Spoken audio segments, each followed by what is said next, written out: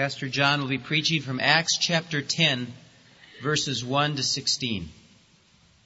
At Caesarea, there was a man named Cornelius, a centurion of what was known as the Italian cohort, a devout man who feared God with all his household, gave alms liberally to the people, and prayed constantly to God. About the 9th hour of the day, he saw clearly in a vision an angel of God coming in and saying to him, "Cornelius." And he stared at him in terror and said, "What is it, Lord?" And he said to him, "Your prayers and your alms have ascended as a memorial before God. And now send men to Joppa and bring one Simon who is called Peter. He is lodging with Simon a tanner, whose house is by the seaside." When the angel who spoke to him had departed, he called 2 of his servants and a devout soldier from among those that awaited on him. And having related everything to them, he sent them to Joppa. The next day, as they were on their journey and coming near the city, Peter went up on the housetop to pray about the 6th hour. And he became hungry and desired something to eat. But while they were preparing it, he fell into a trance and saw the heaven opened and something descending like a great sheet let down by 4 corners upon the earth. In it were all kinds of animals and reptiles and birds of the air. And there came a voice to him, "Rise, Peter, kill and eat." But Peter said, "No, Lord, for I have never eaten anything that is common or unclean." And the voice came to him again a second time, "What God has cleansed, you must not call common." This happened 3 times, and the thing was taken up at once to heaven.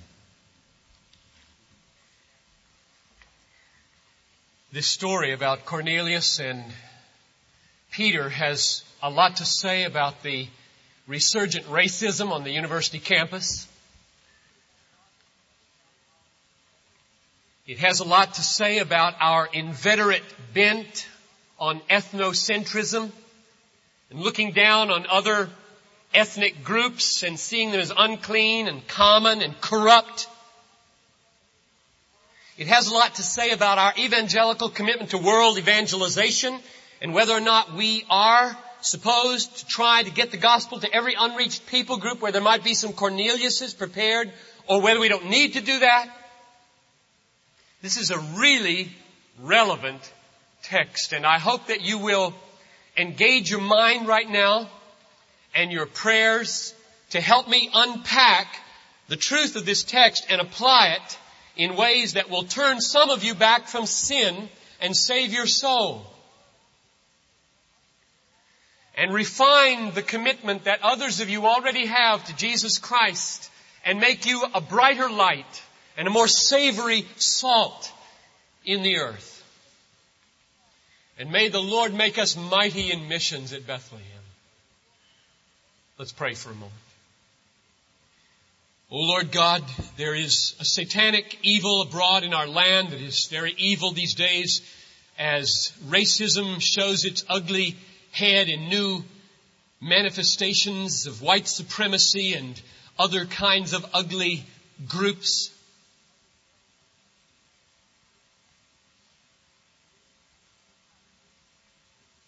There is in every human heart a bent on feeling superior, like the world revolves around us and our way and our color and our culture and our nation that is evil. And there is a constant bent towards lethargy that is looking for rationalizations that says missions will happen without us. Or maybe it isn't even necessary anyway. And I pray against these 3 great evils this morning. And I pray that the power of your word and the work of your Holy Spirit will undo them in our lives. And that we will be the salt of the earth and the light of all the world, of every color and every ethnic group and every unreached people. In Jesus' name, amen. Now, Tom couldn't read the whole story, so let me tell you the whole story in a nutshell. Cornelius is a Gentile. He's not a Jew. He's in Caesarea. He's never heard the gospel. And he is supposedly, it says so right in the text, a God-fearing man, doing alms, praying. And an angel comes and says, God has heard your prayers. Your alms are like a memorial before Him in heaven. Send for a man named Peter in Joppa. About the same time, in Joppa, God is doing the miracle of getting the two ready for each other. And He sends this in a vision. Peter's up there to pray at noon. We all ought to pray at noon.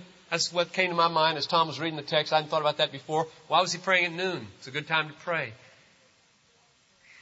He's praying at noon. The Holy Spirit comes down in a vision and shows him these reptiles and birds and animals all jumbled up in this sheet and says, eat. Now these animals are unclean, most of them, against the law in the Old Testament. Don't eat that kind of animal. You're a Jew. You're separate from the unclean nations. And so keep yourself pure and separate and be a light to the nations here in Jerusalem by keeping yourself pure and clean. Don't eat those. And so Peter says, eat. Peter says, I'm not going to eat those when they say eat. The heavenly voice says eat. And then the heavenly voice comes back and says, and I think the tone of voice might have changed a little bit, and says, don't you call common or unclean what I have cleansed.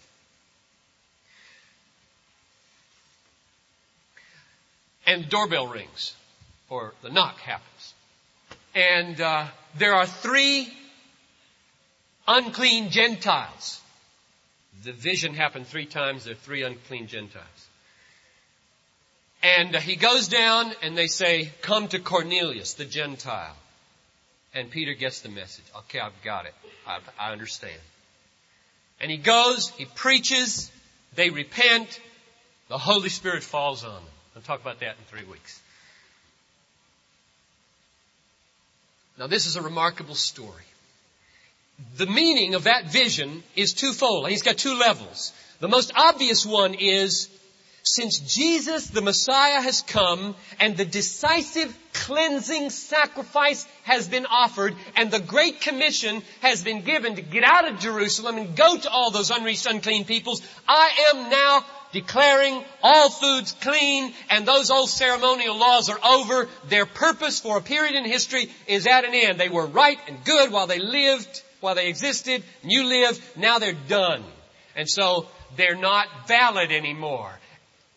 And the second level of the meaning right under here is, and all those people that used to eat that way, yuck, you're not supposed to think about it like that anymore. Don't you call those people unclean. Don't you call those people common anymore. Don't you let any ethnic, racial, cultural, physical distinctives be the means by which you eliminate anybody from the preaching of the gospel and the association of your life. Don't think that way anymore. It's over. Jesus has made a difference.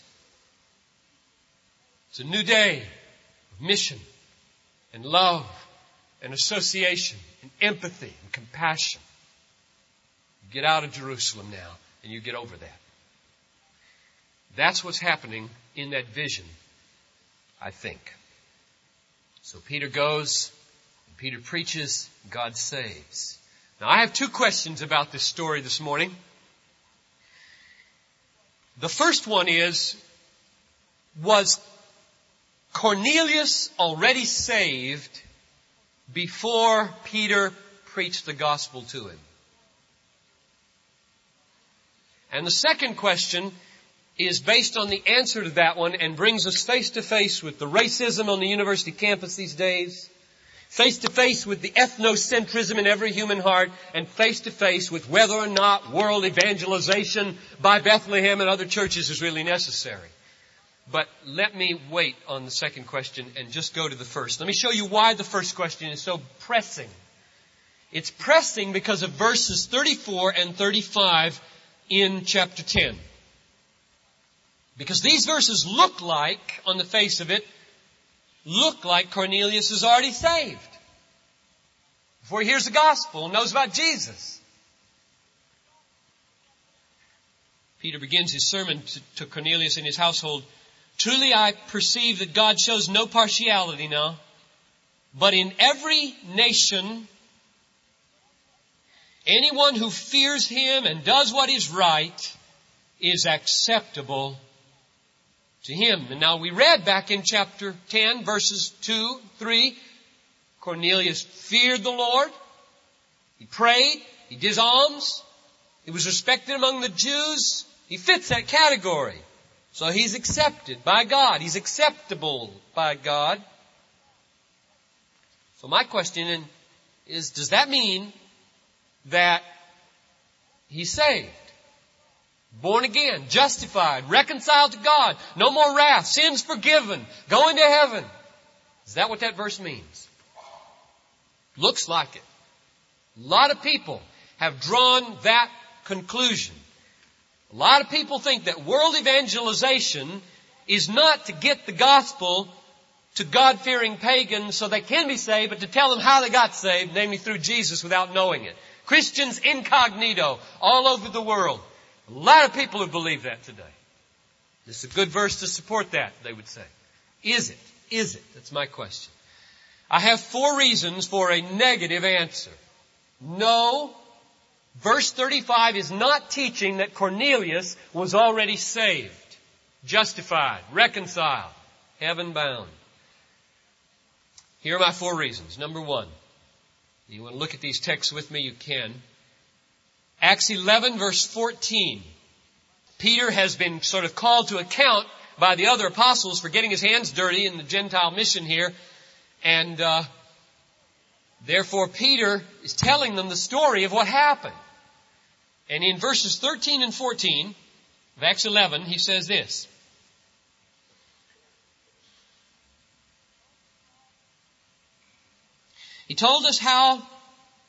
Cornelius told us how he had seen the angel standing in his house and saying, "Send to Joppa and bring Simon called Peter." This is what the angel is saying now. Send to Joppa, get Peter. He will declare to you a message by which you will be saved, you and all your household. Now that's a real important verse. 2 things. Notice, it's real obvious, but notice the obvious. The message is essential. You will hear a message from this man if you send for him, and that message will be the means by which you get saved. And notice the second thing, the tense of the verb save. This is real clear in the Greek and in the English. This message by which you will be saved. So the angel is standing here talking to Cornelius and saying, if you go down there and get Peter and listen to his message, by that message you will be saved. Now that's just the opposite of people who say what missionaries are supposed to do is go out and tell people how they're already saved. You are already saved by virtue of your faithful, God-fearing, doing the best you can according to the light that you have. There aren't many people like that out there, but if you find one, many say just tell them how they got saved. Namely, Jesus died for them, and without knowing it, that blood has been applied to them because they feared God. That's not what this verse says. This verse says that if you sin and hear the message and believe, you will be saved. So the angel is talking to an unsaved Cornelius and telling him how he can get saved. I think that's why the whole story is here, building this remarkable, miraculous coincidence of these 2 people getting angelic visitations so they can get together. The whole point of the story is they need to get together. Something big's at stake here. Salvation's at stake, and God mercifully is making a connection. Missions. That's reason number 1. Why I don't think verse 35 means that Cornelius was already saved. Reason number 2. In chapter 10, at the end of his sermon in verse 43, Peter, having preached now the gospel, the way of salvation through Christ, closes his sermon in verse 43 like this to Cornelius. To him, that is to Jesus, all the prophets bear witness that everyone who believes in him receives forgiveness of sins through his name. End of sermon. Salvation cannot happen without forgiveness of sins. It is, by and large, forgiveness of sins. Nobody is saved with their sins being held against them. That's the opposite of salvation. If God still holds my sins against me, I'm not saved. Salvation is getting rid of my sin problem, getting them off, being forgiven, having them take away, no more condemnation. And at the end of this sermon, speaking to a God-fearing Cornelius, Peter looks him in the eye and says, everyone who believes in Jesus receives forgiveness of sins through His name. He did not say, you have forgiveness, and I'm just coming to tell you where it came from. He's saying belief is the channel. Belief is the channel. Now believe, Cornelius and all your household. Reason number 3 of why verse 35 does not mean that Cornelius is already saved. All through this book,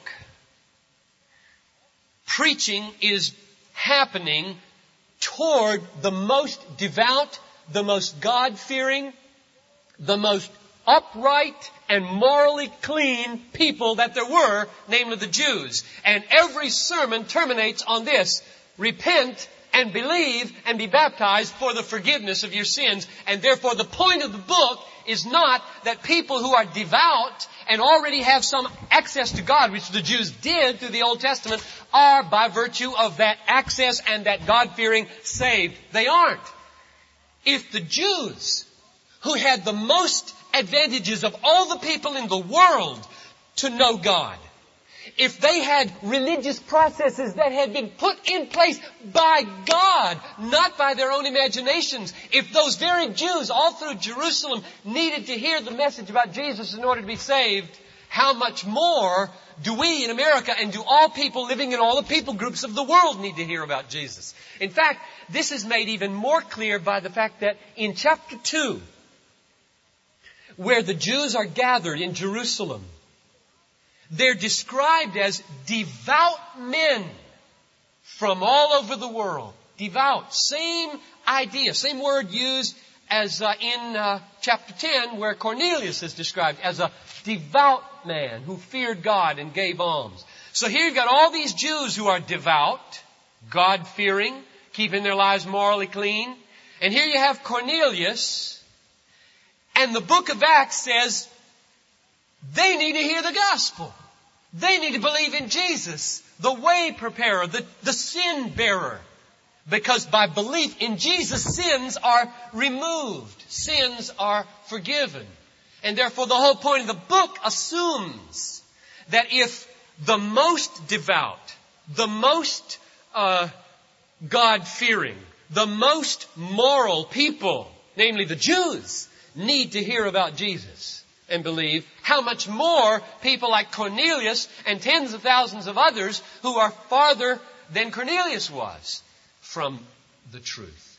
That's argument number 3. Finally, number 4, why I don't think verse 35 means that Cornelius was already saved, comes from chapter 11 again, verse 18.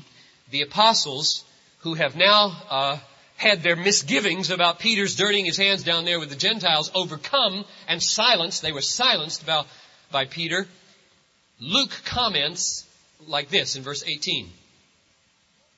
These apostles glorified God, saying, well, then to the Gentiles also God has granted repentance unto life.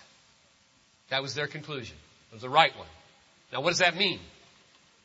It means that Cornelius' household, who are the Gentiles being spoken about here, repented. And when they repented, they got life. Eternal life came through repentance. God granted them repentance unto life. Which means that before they repented, and before God had brought them to that point of repenting before the gospel, they didn't have life. And so for those 4 reasons, I conclude that Cornelius was not saved, justified, reconciled, born again, in the family of God before he heard the gospel and believed in Jesus. Now that leads to the second question. What does it mean? What does it mean when Peter says, in every nation, one who fears God and does what is right is acceptable to him? Before they hear about Jesus. And what does this have to do with racist tendencies and ethnocentric dispositions and commitments to world evangelization? My first thought in trying to solve this problem of what this verse means is that, well, it probably simply means what that vision was all about. Namely, the people being spoken of here in verse 35 are not common. They're not unclean. They are acceptable candidates for evangelism and empathy and compassion and association to draw them into the kingdom. Not that they're saved, but they are not common or unclean or unworthy of being pursued. That's probably what it means. That's not what it means. And what stopped me from thinking that that's what it means is verse 28. Peter is explaining to Cornelius and the others why he was willing to come.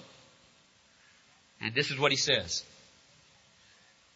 You yourselves know how unlawful it is for a Jew to associate with or to visit anyone of another nation.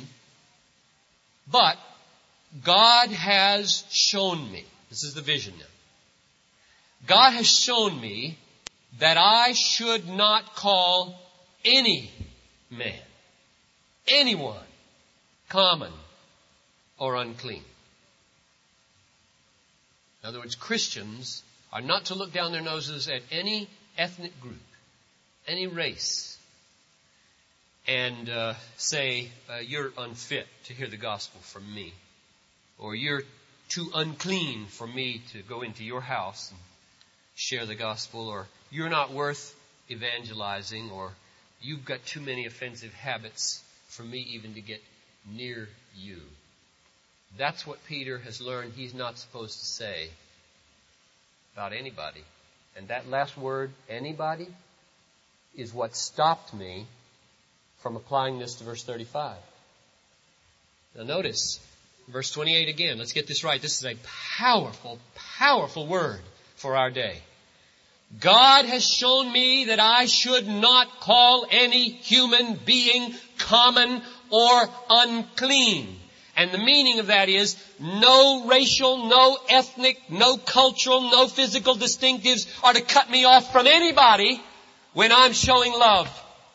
Nobody is ruled out as a candidate for my compassion and my love and my evangelism and my labors by virtue of their race or by virtue of their ethnic connections or by virtue of their cultural associations or by virtue of their physical distinctives. Nobody is to be cut off from me. They're not to be called common or unclean in that sense. And so everybody is a candidate for evangelism and compassion and ministry and justice. Powerful word for our day. That's not what verse 35 means. Do you see why it isn't? Verse 35 does not say everybody. It says, in every nation. Note that phrase, in. In every nation, anyone who fears Him, God, and does what is right is acceptable to God. It does not say everybody's acceptable in this sense. And so this acceptability can't be the acceptability of verse 28 or the vision. The point of the vision was, don't you call any human being, no matter what, common or unclean. Verse 28 says that very clearly. This verse 35 says, among every people group, some are fearing God and doing right, and those people, among all the other acceptable, clean, and non-common people, are acceptable. So what does that mean? Basically what we've got so far is two things it doesn't mean. This is helpful though. It's in between somewhere, I think. Over here, it does not mean that they're saved. My first point. Over here, it does not mean everybody. It means some kind of God-fearing, some kind of right-doing that makes a person in some sense acceptable that's not saved. What is that? Here's my suggestion. Cornelius represents a kind of unsaved person who is seeking God in an extraordinary way. And Peter is saying, God accepts this search and responds to it. In Cornelius' case, the response is an angel who comes and speaks. In fact, look at verse 31 to confirm that we're on the right track here. In verse 31, Cornelius is saying what the angel said to him. That's very important. He said, Cornelius, your prayer has been heard. You could say accepted. Heard, accepted. Your alms have been remembered before God. Send, therefore, underline that logical connector. It's very important. Therefore, send to Joppa and ask for Simon, who's called Peter. Now let's just get the connection here. He's praying. His prayer is accepted and heard. Therefore, an angel comes and says, go get Peter. Now, what do you think the prayer was then? He prays and the angel says, all right, your prayer's been heard. Go get Peter. What's the prayer for then? I think the prayer went something like this. And this is an expression of what verse 35 means by God-fearing. I think Cornelius, when he prayed, sounded something like this. God, I know you're there. I look at the world and I know you're there. And I know you are a holy God. My conscience bears witness that you have a law and that you're pure, that you have standards. And I know that I have fallen short. I can't even live up to my own standards. I'm a sinner. Sure, I try and I do many right things. I learn from the Jews. But Lord God, if there's not a way to solve my sin, I'm terrified at what the future holds. God, isn't there an answer? Isn't there a way? Show me the truth. Get me salvation. I think that's the way pray. Something like that. And when God looked down and saw that, verse 35 says He accepted it. Accepted it. And in accepting it, He began to work in a most remarkable way on behalf of this man. It's not always necessarily going to work in this way, but I think during this missions week, God means to call some Peters and connect them with some Corneliuses in this church.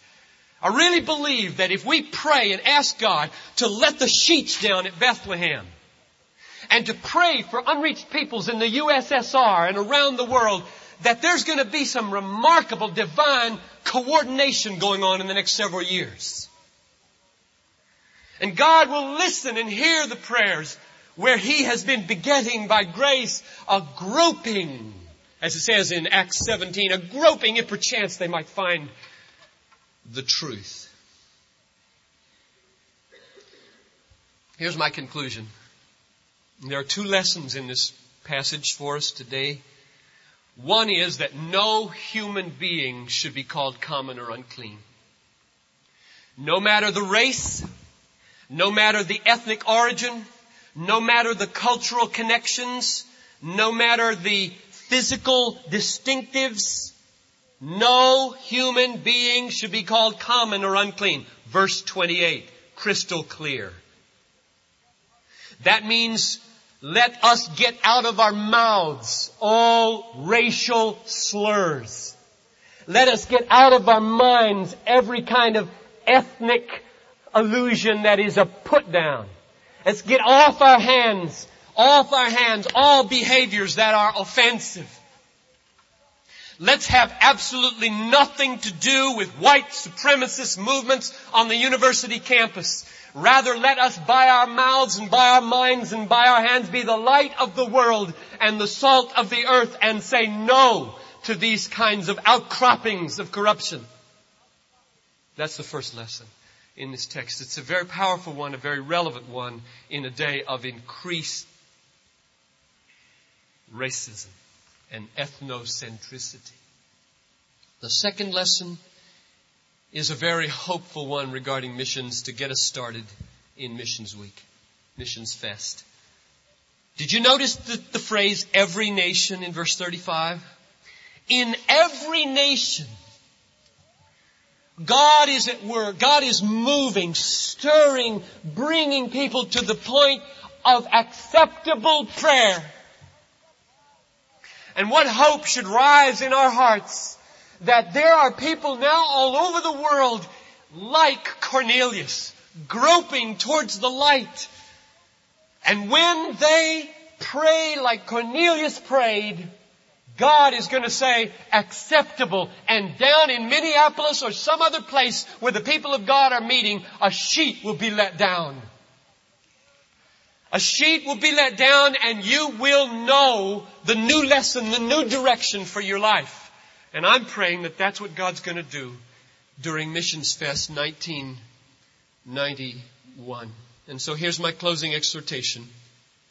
Be this week a good Samaritan for some despised outcast. Be a Christ for some leper. And be a Peter for some Cornelius. If not today, by obedience to the call, perhaps in a year or 5 years. Now as we close, I want to invite the people who are going to pray here at the front with you. Just join me here and line up across the front. I want them to come before you bow your heads so you can see they're real human beings. Not common, not unclean. And therefore eager to pray with you.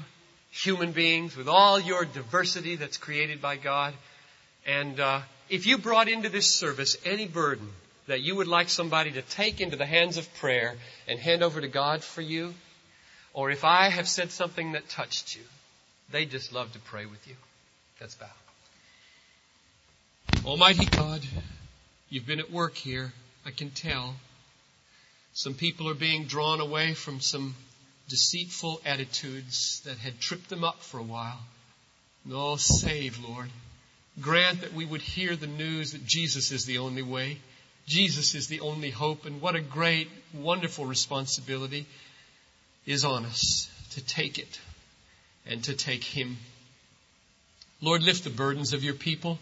Free them from their sicknesses, from their depressions, from their discouragements, from the brokenness of their relations, from the hostilities, from ethnocentrism and racism and fears and small vision. Lord, do a mighty work here as we close this service, I pray.